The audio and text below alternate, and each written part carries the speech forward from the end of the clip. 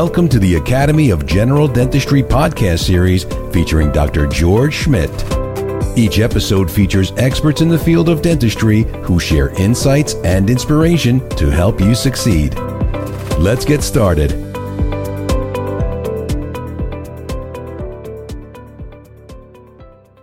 Hey, welcome back, everyone. We've got a fantastic show for you today as we welcome the legendary, and I mean legendary, Howard Farran to the program. Hey, Howard, how are you? Great, George. Thanks for having me on the show. It's an honor. Well, we're thrilled to have you here, Howard. I'm really looking forward to chatting with you over the next 30 minutes or so. You know, and Howard really needs no introduction, but I'm going to, as a matter of formality, we'll read Howard's bio here. As everyone knows, he's the founder and the owner of Dentaltown.com and Dentaltown magazine. He's practiced dentistry at Today's Dental in the Phoenix metro area for more than 30 years. In 2017, Incisal Edge magazine ranked him among the 32 most influential people in dentistry. Dr. Farran has lectured internationally on the business of dentistry since 1990, and he's been captivating audiences with his blunt, humorous, and practical insights into the industry's most controversial subjects. His genuine passion for helping dentists provide faster, easier, higher quality, and lower cost dentistry to their patients is what drives him to this day. In '99, Howard released the timeless Your 30-Day Dental MBA series, and that's available on YouTube and iTunes. And boy, I'd really recommend everybody go and hit that up and take a look at it. It's fantastic material. Since then, he's released massive amounts of distinguished content. His monthly Howard Speaks column in Dentaltown magazine, the 11-part online CE series, The Virtues of Profitable Dentistry, and his world-renowned podcast series, Dentistry Uncensored with Howard Farran, which has released more than 1,500 episodes and has been downloaded an astounding more than 8 million times. Dentistry's Uncensored guests include dental professionals from around the world, including top-tier specialists, dentists fresh out of school, CEOs of the world's largest dental companies, and experts in marketing, finance, practice management, and more. Howard also has a huge social media following with 300,000 Facebook followers, 25,000 Twitter followers, 35,000 LinkedIn followers, and not to mention more than 250,000 registered members on Dentaltown.com. And of course, Howard, you have a couple of great books out there, Uncomplicated Business, which I hope maybe we'll chat a little bit about in a few minutes. And one of my favorites, one of your earlier works, A Consumerist's Roadmap. Got that sitting on the shelf in my library. But you know, Howard, we talked about, I just mentioned social media, and you know, Dentaltown is really, or what was really the social media back in the day. You know, when we first started out, we didn't have Twitter and Facebook and Instagram and all these kind of things, and everyone really went to Dentaltown to kind of post. How did that whole thing get started? Well, you know, I watched, it was remember that bull market from 94 to 2000 when these little companies like Amazon would go public and they'd go up like a gazillion percent. And I just couldn't figure out the internet. And, you know, I was, one day it dawned on me, because, you know, Dentaltown's whole motto was, with Dentaltown.com, no dentist will ever practice solo again. And here I was straight out of school, and I take an x-ray, and I didn't know what I was looking at when I realized that I could make a website where you could post an x-ray and a photo. Then I could ask my older colleagues what the hell's going on. And my God, I just obsessed. I was so professionally isolated and lonely. I mean, you go from a dental school where you can go ask any department head to now you're sitting there looking at an x-ray. And of course, I hired an associate, and he was the same young as I was. So Dumb and Dumber. I was too dumb to get an older guy that could help us. I got a younger, fun guy, Dr. Robert Savage. And my God, we were having fun. But when I realized I could not practice alone, and it was just magic. And when we did that, we did that in 99. Facebook didn't come out until 2004, 5 years later.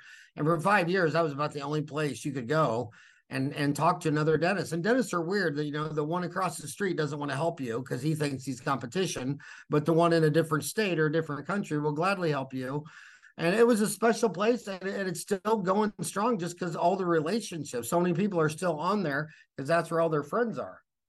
Well, it really is a special place. And like you said, I mean, I remember going on to Dentaltown, you know, way back when. It's so much great content, such a community, like you said, where you can ask questions. I mean, you also have CE and a lot of other things on there too.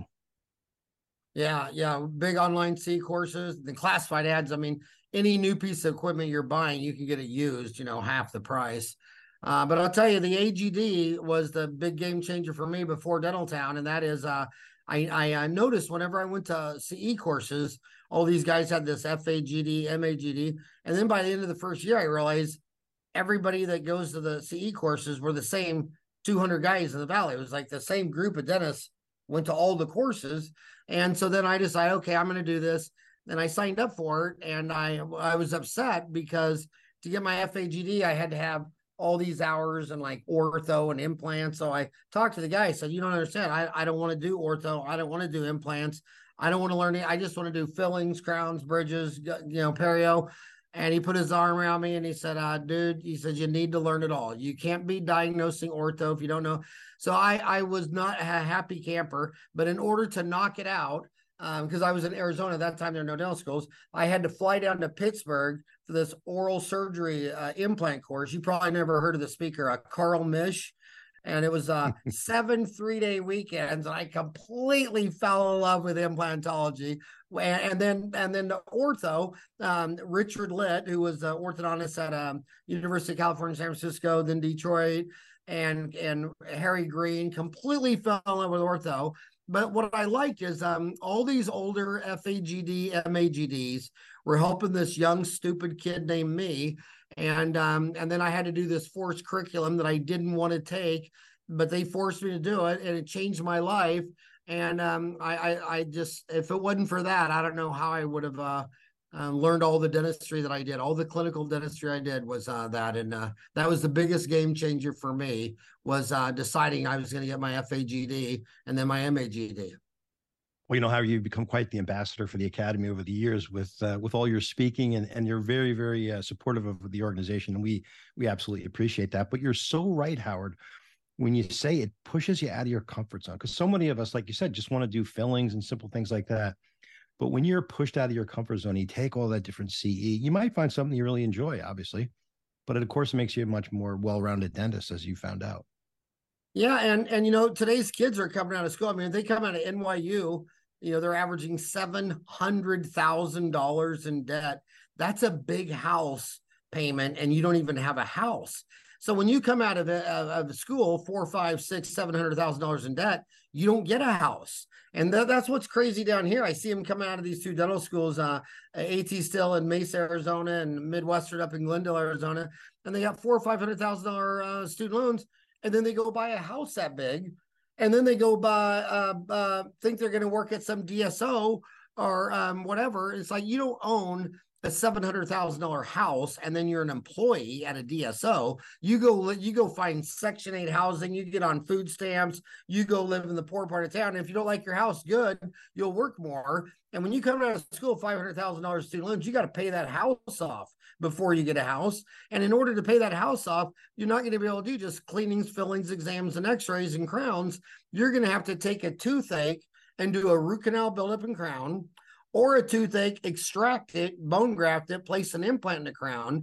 And if they, half the world wants straighter teeth, that peacock thing. I mean, when we were little, just the ugliest kid got braces. You had to look like you could chew corn on the cob to a chain link fence, and no one would ever marry you. That's who got braces. Now every kid gets braces in their teens. They get them again when they're 30. They get them again after they're divorced, and 40 and 50. So I think you should do root canals and implants, heavy stuff like big old rocks in the morning, and then light stuff like fillings and clear aligner checks and Invisalign in the afternoon. And the only place you're going to learn all that stuff is the AGD, the AGD, and the AGD.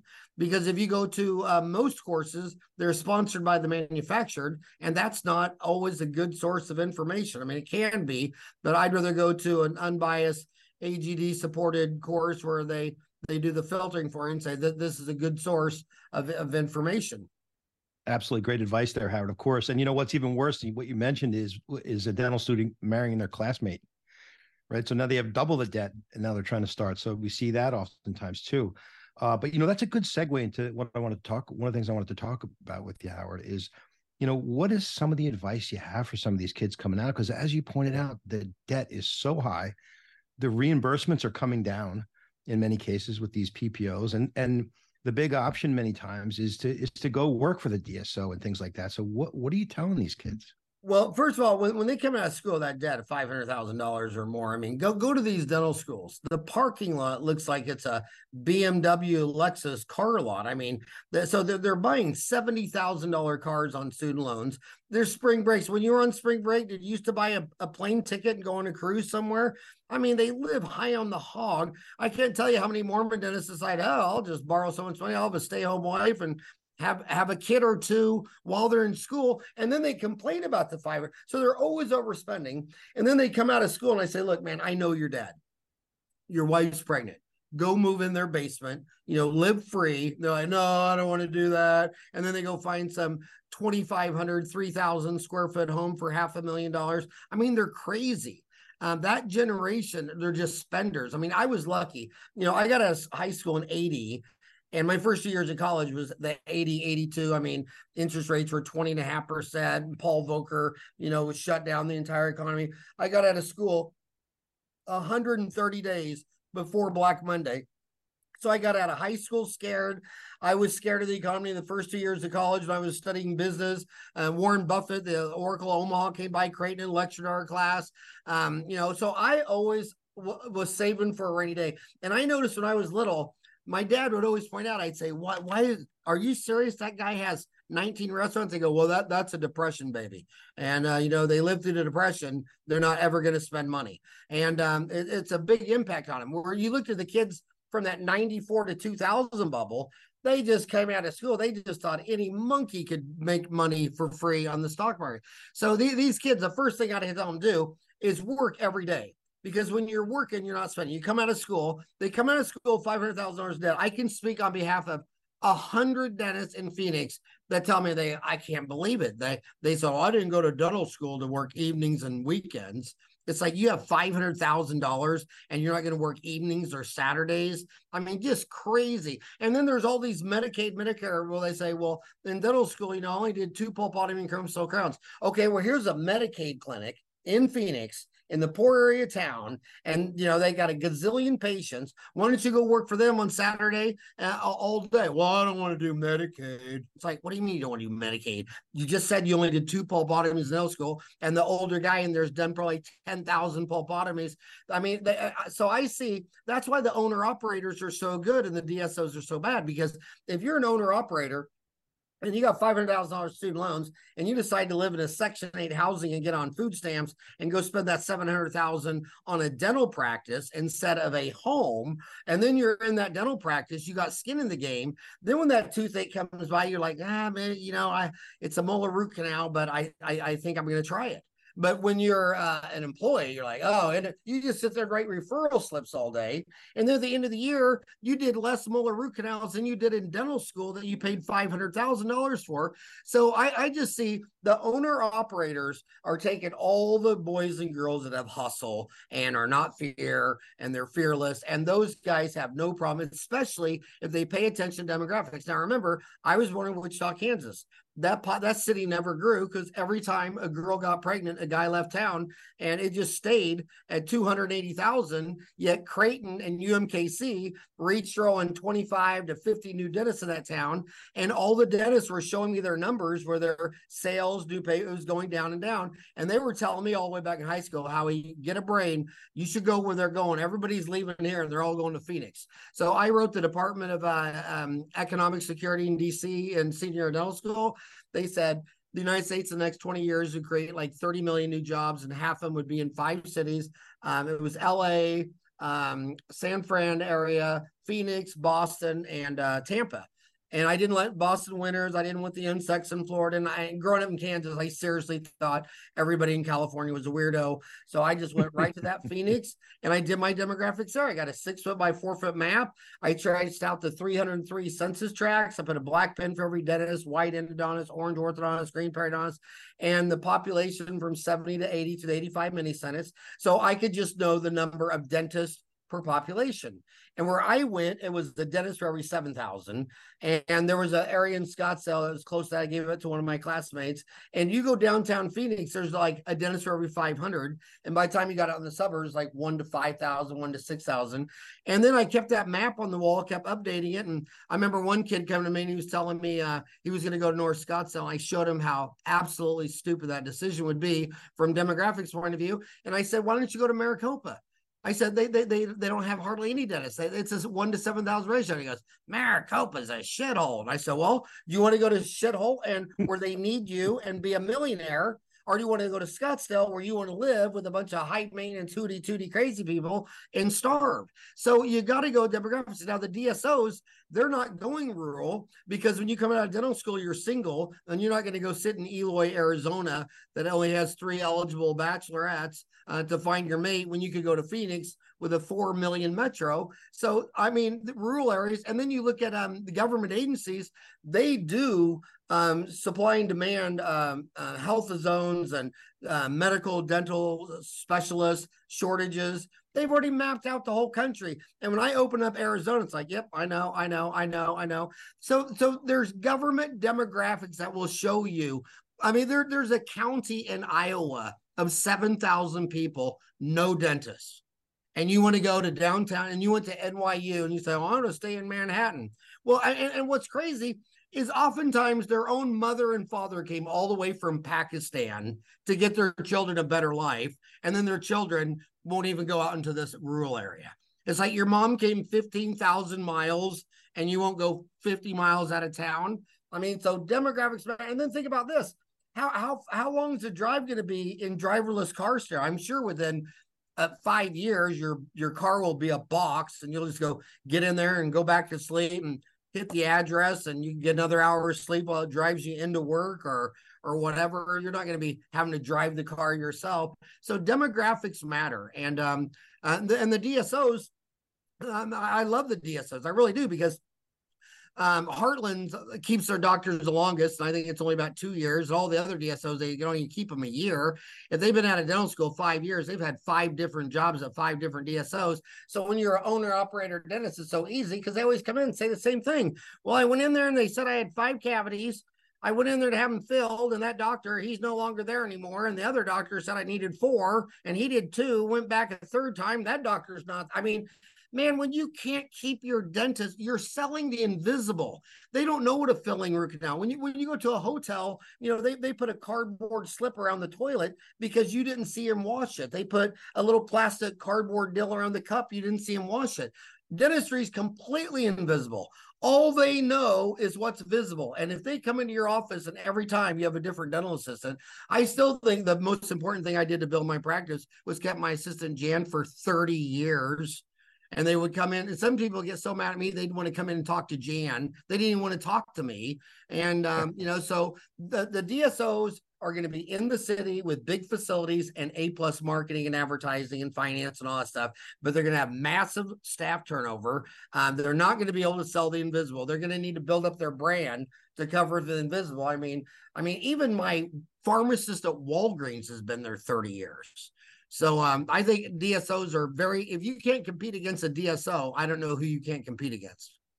That is so true, Howard. And listen, I mean, you've got such an incredible business mind. I mean, you must have been born like that. I mean, to do all the things that you're talking about back in the day, I mean, before we had any kind of statistics and computers weren't that really big, just amazing, Howard. But you were brought up in a strong business family, right? Your dad was a big businessman with the Sonic, I think, and things like that. So that was ingrained into you at an early age, I think. My mom and dad got married. I don't want to say their age because I don't know if they were legal. And they were Catholic and had 7 kids in a weekend. And we were so damn poor. My dad delivered rainbow bread, and he made $11,000 a year, but he saved his money because even at $11,000 a year and 7 kids, he didn't spend everything he made, and he was saving up for this new franchise because after World War II, Eisenhower built the freeways, and the interstates opened up the franchise business. And he saved up for a Sonic drive-in franchise. The first year he made 60,000, and then he opened up one a year for like 9 years. But he was taking me to all the Sonic business meetings, and my sisters didn't want to go, so it was just me and my dad. And the speakers, like we got to hear Ray Kroc speak, the founder of McDonald's. Dan Carney, the founder of Pizza Hut. All these people, so we finally got so rich that we moved into the nicest area of Wichita, which was Hidden Lakes Estates, and I moved in right next door to Kenny Anderson, a valedictorian dentist from Creighton University. Just love that guy. He's 90 years old now, and my gosh, I would go to work with my dad and make cheeseburgers and onion rings. Then I go to work with Kenny, and we'd take x-rays through teeth and do root canals. And he had his own lab man making gold crowns. And I finally wrote my dental school in the 7th grade and asked him, how do I become a dentist? They told me to go to high school and take science classes. And I never, so I had the business background from franchises. So when I was coming out of dental school, I was picking my location with demographics that I learned at Sonic Drive-In. I did advertising. I mean, back then it was a whole different world. Like when I opened up in a Safeway, Walgreens, Chase Bank, Pizza Hut parking lot, all the older dentists thought, would you go to a cardiovascular surgeon who worked next door to Safeway, or would you go down to a medical dental building by the hospital? And I'm like, dude, this is not brain surgery. It's a dentist. But anyway, times have changed now. Now everybody's in a retail center, but it just common business. But the dentists, the lawyers, the physicians, they just don't live below their means, and they always find that, I don't know how they do it, but they always find the most expensive wife on the planet. I mean, it's always someone who can't work, who can't eat at chain foods, has to go to private dining, can only fly first class, can't go to the lake and fish. They have to go on a cruise. I mean, it's like every category. I say, can you show me one category where you just live at the average? They always find the one woman that's, and the reason she can't eat at a chain restaurant is because her background, she grew up in a trailer 3 doors down from a meth house. And for some reason, she marries a dentist and now can only eat at Ruth's Chris. I mean, yeah. So just live below your means, man, and be careful when you walk out and you're a physician, a dentist, or lawyer, and all of a sudden some girl 10 times better than looking at you than you is all interested in you. Think to yourself, is it my face or is it my dental degree? And if that first date, if she doesn't even pretend to try to pay, just run.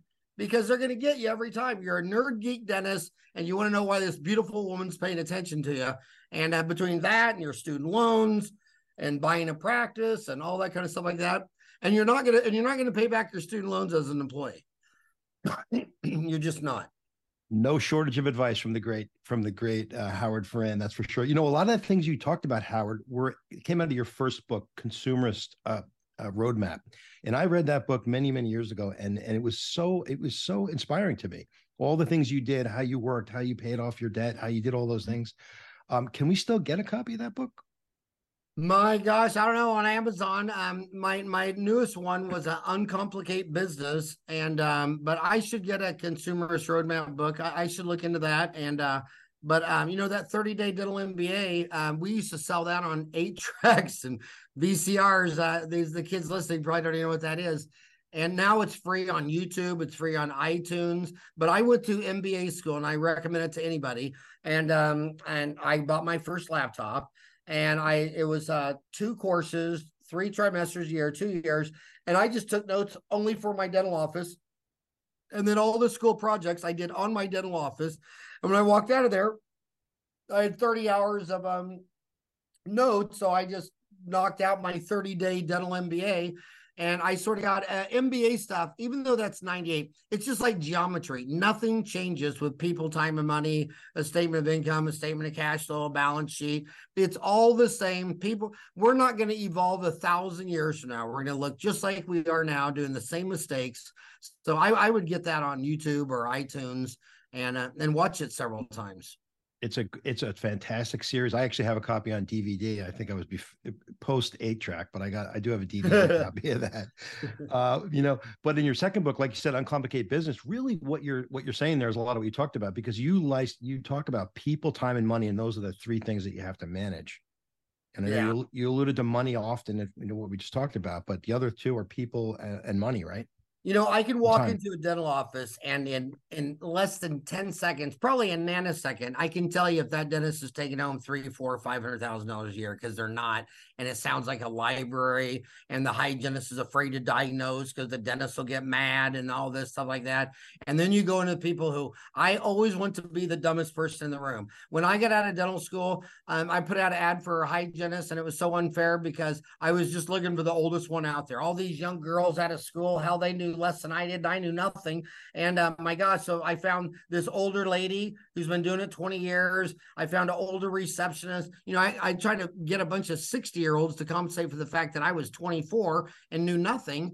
And you just got to be humble, and you got to have fun. And, the hygienist got to feel free to say, George, I don't know, I think you should crown that tooth because you got a big old filling there and it's all breaking down and I can see a cavity. Now, obviously, she's not a dentist. She's not a lawyer, and we're not going to crown it without Dr. Farran coming in and looking at it. But just the freedom to talk, to go in there and I just can't tell you the stories I hear from hygienists. Well, he didn't want me diagnosing. It's like, what does he think? He works in a law firm? I mean, the guy's a weirdo. Have fun. And I'll tell you, when you sell the invisible, just like when you go to a restaurant, I mean, when you go to a hotel, they do all these things because you didn't see them clean anything. And everything in dentistry is invisible. So what do they see? Relationships. They see staff turnover. They see that every time they come in there, it's the same bat station on the same bat time with the same bat assistant Jan and the same hygienist. I mean, like right now, the new hygienist in our office has been there 9 years. I mean, and the DSOs, that's their failure. They can't keep their doctors, let alone their assistants. In fact, you know why a lot of the doctors quit? I would say half the doctors that I know in my backyard, they quit their DSOs because they're out of school. They finally had this big case. They were going to do a molar root canal, and they go in there, and their assistant's no longer there, and they gave him a temp.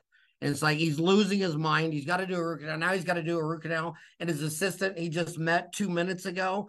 And when you are selling the invisible and you cannot keep your staff, it is not going to go well. That's why brands were so valuable, because you went to the next town, you saw, oh, that's McDonald's. I hope it's consistent like the last one. Well, in a service industry, the number one consistency you need is the staff relationships.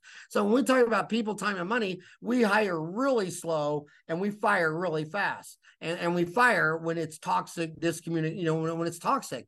And, I like to go into a room where the hygienist is all talkative and she's already asked if they ever thought about Invisalign or this or that. And they come from offices where they're not allowed to talk. And it's just like a library. No one's having fun. I mean, if they're having fun and they want to come to work and no one's toxic, once they, and going back 30 years, I have a couple of staff said that the worst part of their life, they were going through a divorce. They said the only positive thing they had in their life was coming to work, because of the people there and the relationships. And that's why they love that place. And that dentist is back there in his private office with the door shut, not seeing how there's a psychological psychopath bully that's bullying people at the instruments or this or that. And they're also usually the nicest ones to the doctor. So they bring the doctor in a Starbucks, and they're always so nice to the doctor. And then when he's in there doing a root canal, or he's at his office door shut, they're crazy. And I'll tell you what, when patients don't come back, I always call them to the exam. I say, hey, you got to help me out here. I said, I loved work on you. I did a root canal on you, but you never come back. And I'm just curious that, did you lose your insurance, your job? Or is it something I did or my staff did? Will you just tell me why you left and never came back? And man, when you start hearing the same stories about that lady at the front desk, that was just rude. I cannot, and you realize, okay, wow, this lady has ran off 4 people last month. And then you start bringing it to her attention. Why do these people say that? And then your assistant's dragging you to the back break room saying, I've told you she's a witch, whatever. But you got to be in tune. So when the patients don't come back, when staff members quit, in fact, there's one dental office that I knew real well because I love the doctor, but his receptionist, oh my God, she was a toxic nightmare. That was his favorite employee. She sucked up Buttercup. She was so nice to him. Oh my God. He thought she was the greatest woman on earth, and she was a nightmare. And she ran off everybody that ever worked there. And so you got to make it a fun office where there's reduce your staff turnover. Don't hire people that were born in other states or if their husband's in the military. If they work for IBM, that stands for I've been moved. The Army, Navy, Air Force, Marines going to move everyone every 3 years. But when these girls were born in your zip code and their mama lives up the street and their mother-in-law lives up the street, they're not going anywhere. And if they're good people, give them a good environment. For years, people would have problems. They call in, and I'd be right by the phone, and they go, "Well, Dr. Farran is standing right here. Would you like to talk to Dr. Farran?" No, just leave a message with Jan, and have her call me back. They wanted to talk to the assistant about it that they've known for 10, 20 years, and I'm the dentist. So remember what they say. They never remember your credentials. They only remember how you made them feel.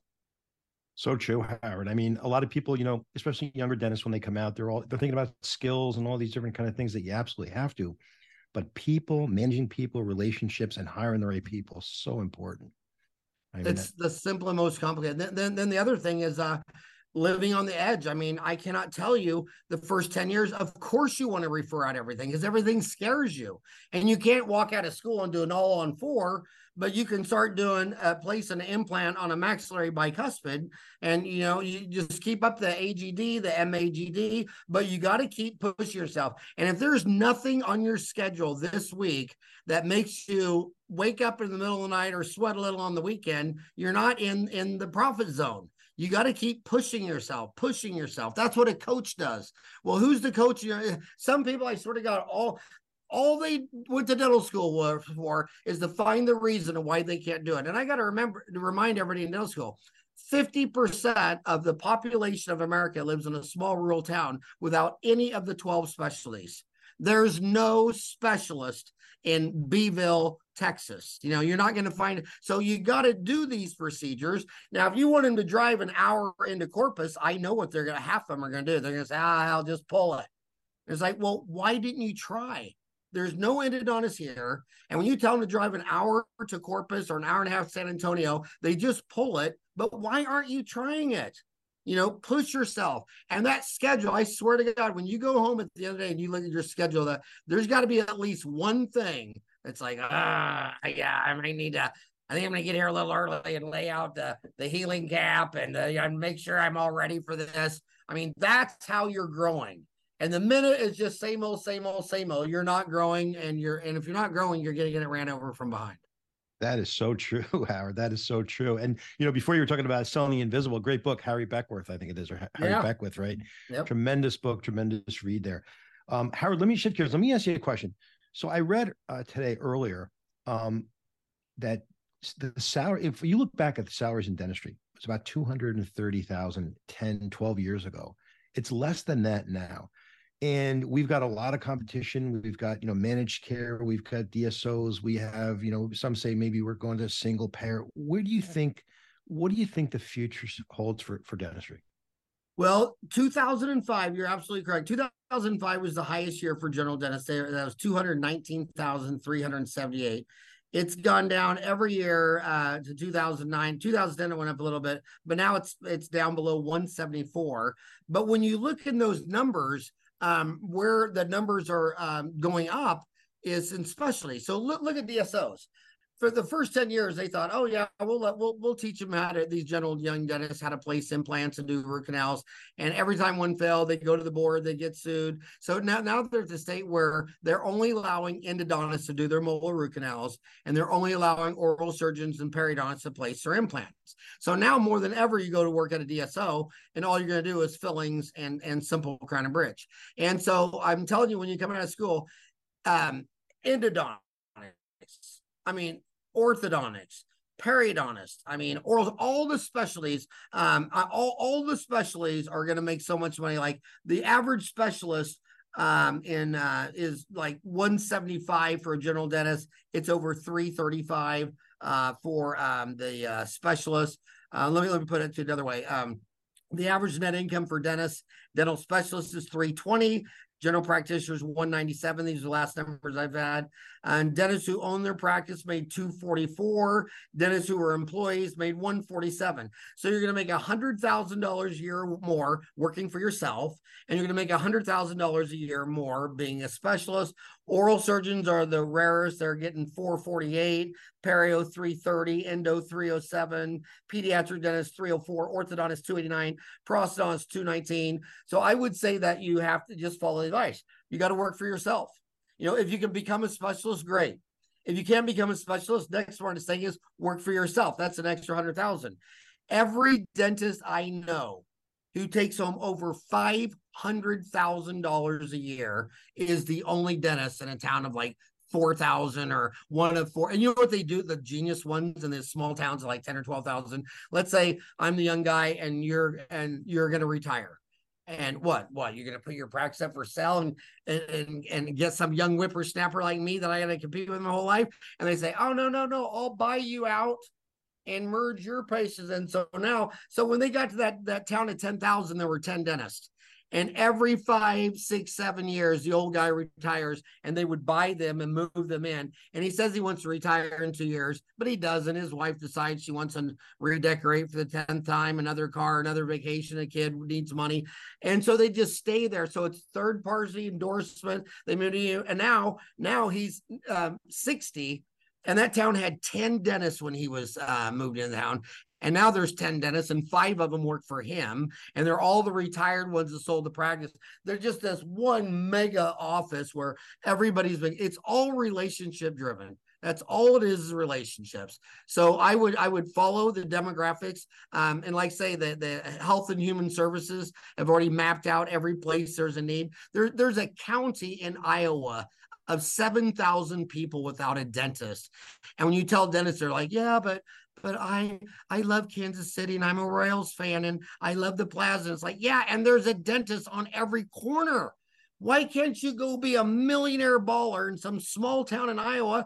And then you can come down here and stay at the Hyatt Regency. You could rent a suite. You could drive a fancy car. I mean, and I know other dentists that became, I know 2 dentists that are my age that got out of school so rural that they actually got a small little Cessna airplane because they didn't like the 3-hour drive to where they wanted to play. One wanted to play in LA and he was living in Bakersfield. Another one wanted to play at the lakes and but was living in St. Joe.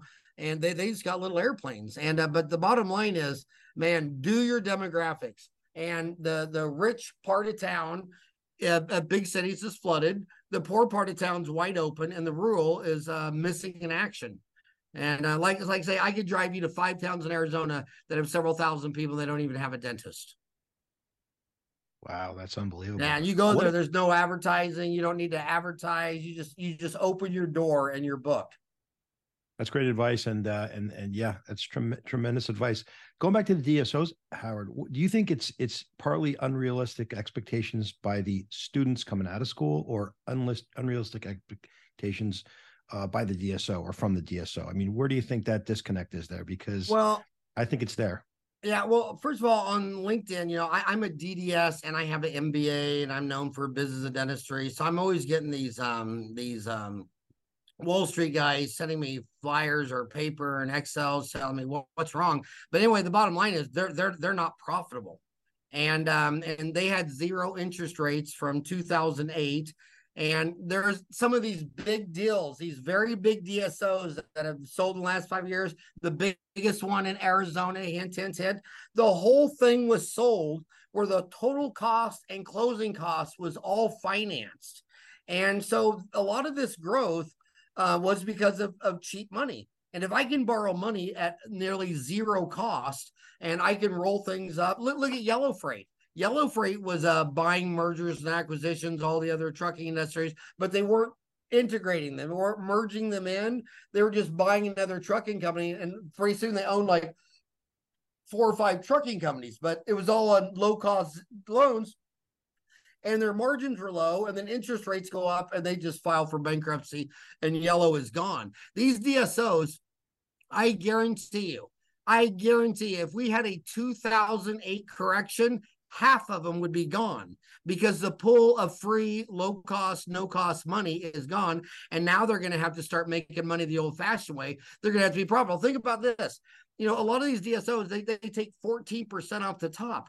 Well, how my lab and supplies is 14%.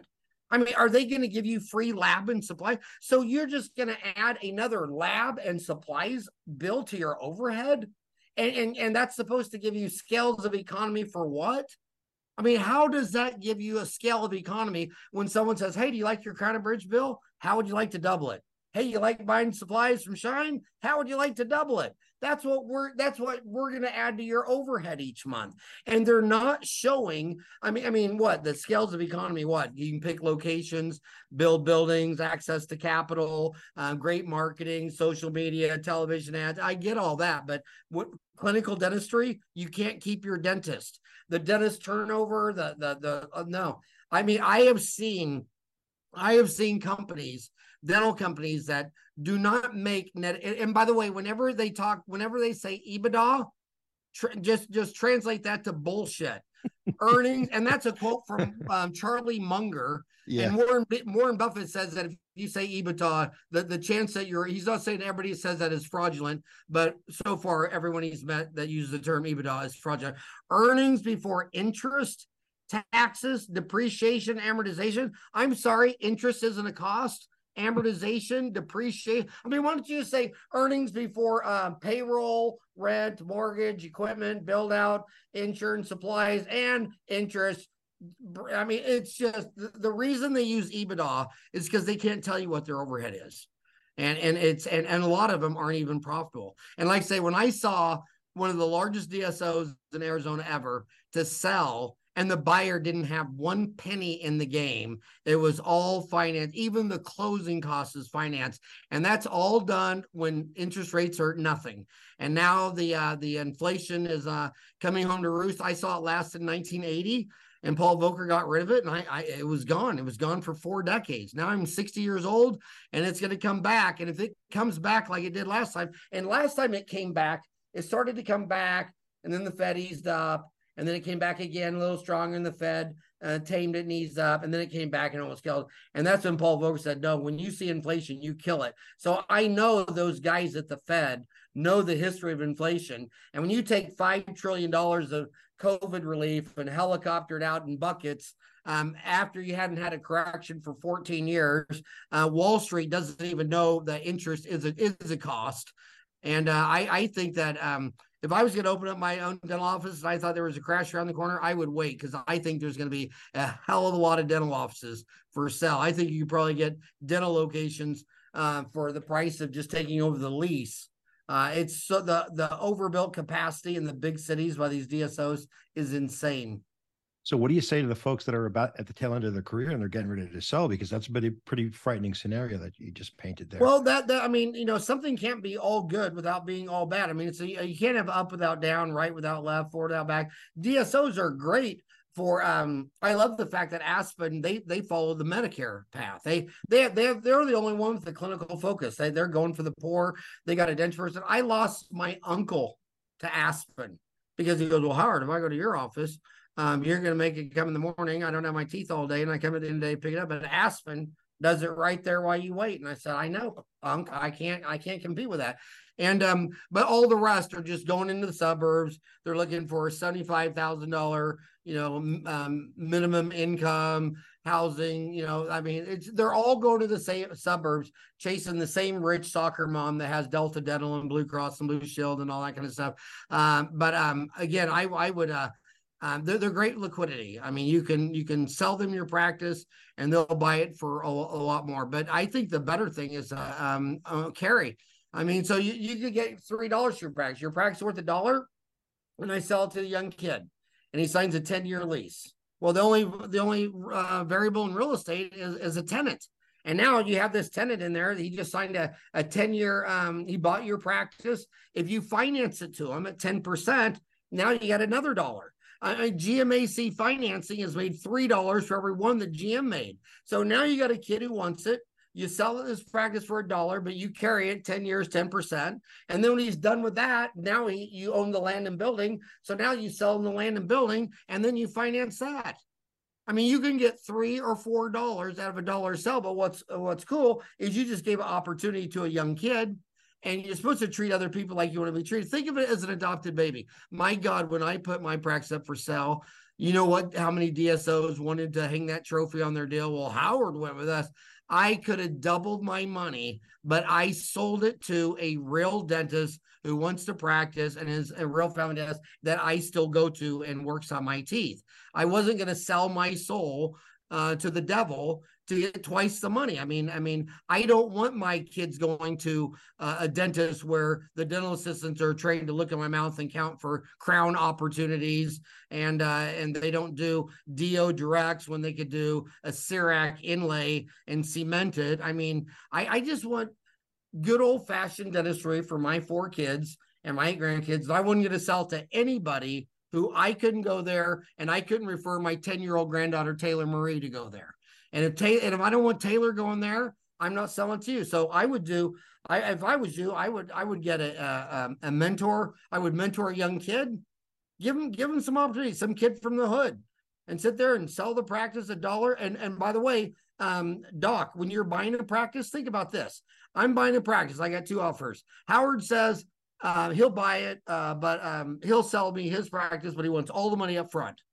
George says, well, I'll sell it to you. I want half down, and I'll carry the other half for 5 years. Well, now the seller's got skin in the game. So if I call up George, say, hey, George, you remember that patient, Mary Lou? And he's like, how can you forget crazy Mary Lou? Craziest woman in Iowa.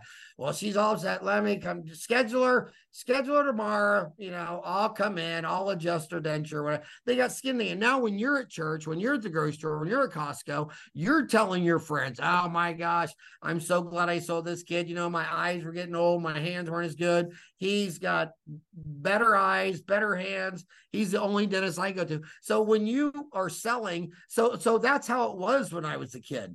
Everybody buying a practice, the owner carried. Now they moved all that to Skank of America. And is it Bank of America or Skank of America? I always get those two confused. And now you have a professional loan department.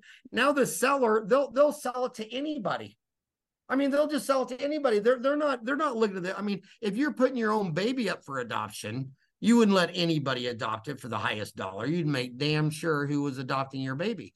And so I like the old way better. I know that's what every grouchy 40-year-old, 60-year-old says, but when the owner carried, he was there for you. He had skin in the game. He was still building your practice. Whenever you got in over your head and giving him good moral advice, like, what do you mean you broke the file and didn't tell the patient? What is wrong with you? You know, you get back on the phone right now and you tell him that you forgot to tell him there's nothing illegal about breaking a file in a tooth, but it is illegal not to tell someone.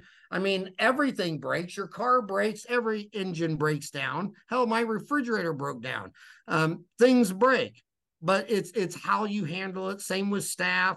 And then when you buy that old man's practice, and he financed the whole thing through Wells Fargo, and now all the staff decide to retire and quit. And then everybody in the town saying, well, you know what? When that guy bought the practice, do you realize, old Jan that was there for 30 years, she instantly quit, and Mary Sue quit, everybody quit. I think there's something wrong with that guy.